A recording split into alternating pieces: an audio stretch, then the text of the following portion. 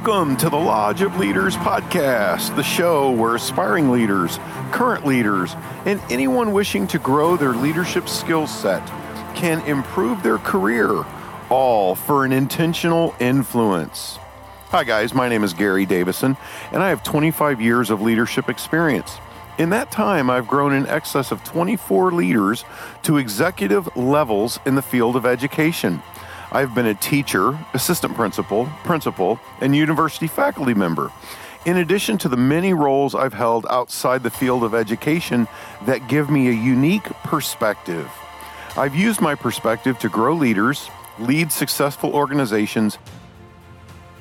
Hello, Lodge members. Here we are again for episode number 82. We're talking about the elements from the book, Even Great Leaders Need a Coach. And last time we introduced the book to everyone and told you a little bit about the journey and what's been going on with me and all these things. So we're just going to jump right into the book today. Last time I reviewed that there are 5 subheadings that we're going to be talking about through the next few episodes of our podcast. Personal excellence, feedback and meta-feedback, building relationships, the alignment of vision and direction, as well as planning and executing. Well, today, as promised, we're going to jump into part 1, the first section of the book, Even Great Leaders Need a Coach. And the first one is, part 1 is about habits of personal excellence. So we're going to jump into that today. Lodge members, personal excellence is not a destination. Rather, it's a journey to be the very best version of yourself that you can achieve. It requires total commitment, a commitment to owning the deficits you know, reflecting on your performances, amending your actions based upon feedback, displaying extreme effort, and striving to attain an aspirational goal. Guys, that's a lot. That's a mouthful right there. But if you think about it, it really boils down to attitude, effort, and vision. If you really think about it, what you're doing is you're owning all of the deficits that you know about. Look, I've been a leader for 33 years now.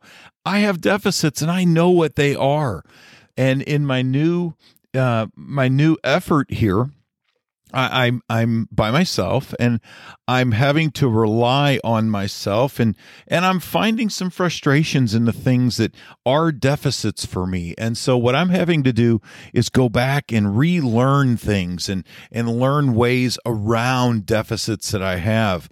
You know, being a leader of a large organization, I've had a lot of staff members that I've been able to rely on.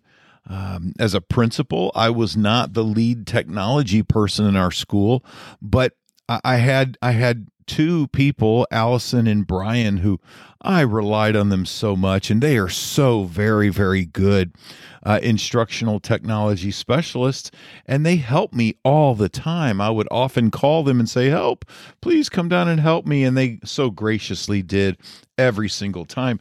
Those are my deficits. So as I go into this new portion of my life, I'm realizing that I have to embrace my deficits. I have to confront them. I have to own that I have a deficit here.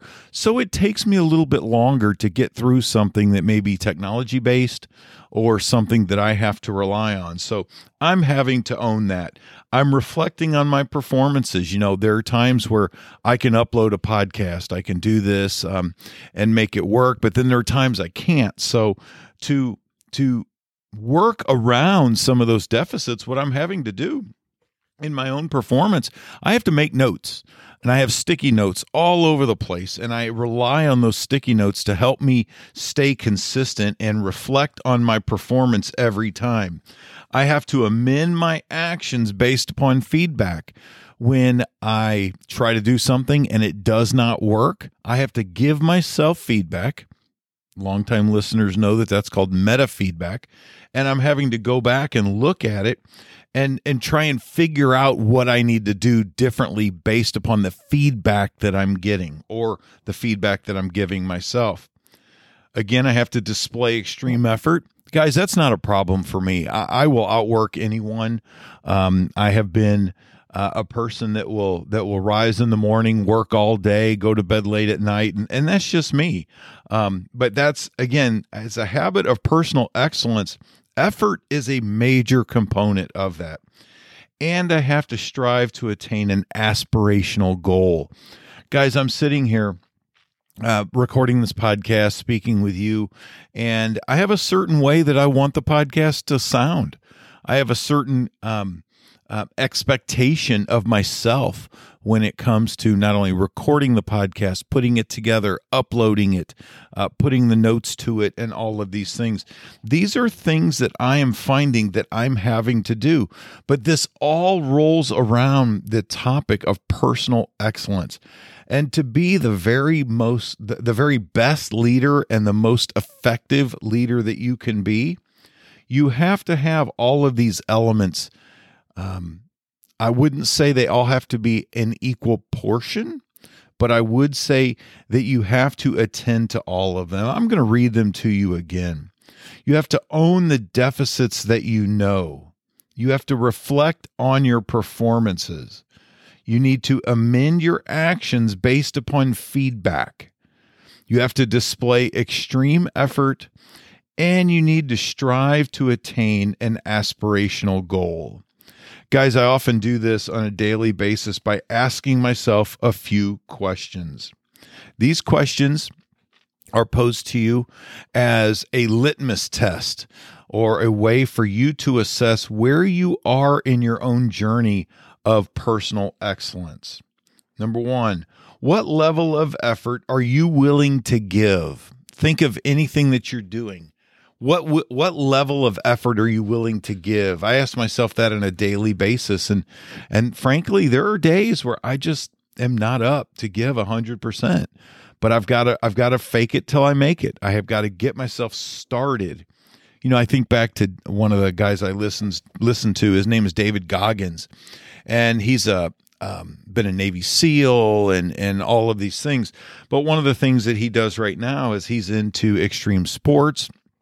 Does the 100-mile races and all of these other things where he's very frank in his language, but he'll sit there and tell you that there are days where he doesn't want to get up and run. And he stares at his shoes that are on the floor. And I remember seeing a picture of him where he's staring at the shoes. And then there's another picture where he's staring at the same shoes in the same place 10 minutes later. And he's just not wanting to put them on, but he stares at them until he puts them on. He won't let himself get up. So that's just an example of positioning yourself for extreme effort. Number two, how do you gather feedback from others or even yourself? Guys, that's a very important consideration when looking at your own personal excellence. Number three, do you attempt to be efficient or effective? Do you want to be fast or do you want to be good? Of course, when dealing with students or with outcomes, you need to make sure that you have a balance of both of them, but they both must be factors for you. Number four, when you find yourself at odds with core beliefs and personal actions, where do you fall? Guys, if your core values are not the things that you stand on at all times, and you waffle back and forth, I would say you're not on the road to personal excellence. Number five, what is something that you're hungry to learn? If you're a leader, a school leader, what are you hungry to learn this year? What is the thing you're going to conquer this year? Number six, what are you willing to sacrifice to attain your goal? Guys, personal excellence means you've got to eliminate some things from your domain, as well as add to it. Number seven, do you compete against yourself or do you compete against others? Guys, I don't look at the school down the street as competition, and that's caused a little bit of rift. When I was at the school I just retired from, we were very good at a lot of things, and oftentimes I would be asked by the media or people in the local area, about the rivalry with the school next door. I never said this to be mean to the school next door, but I never looked at them as a rival. I never looked at them as competition. More often than not, I wanted to collaborate with them rather than compete with them. My competition was the school in Virginia that's beating us at this, or the school in Texas that's beating us at that. My aspirations were for not just to be the best in our county, the best in our state. I wanted to be the best anywhere. That's personal excellence. Again, it's not about being personally good. It's about being personally excellent. And finally, what can I do to help others achieve more when they realize their personal excellence? Again, guys, it goes back to how can we be the very best that we can be in all efforts we're doing?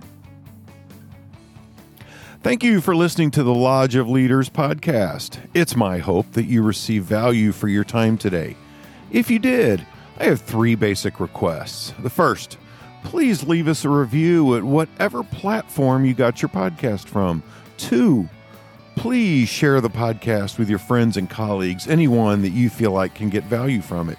And 3, please go to Greater Development LLC and check out how they can help you grow. Yes, they have services, but you'll see blog articles and other things that can always be of help.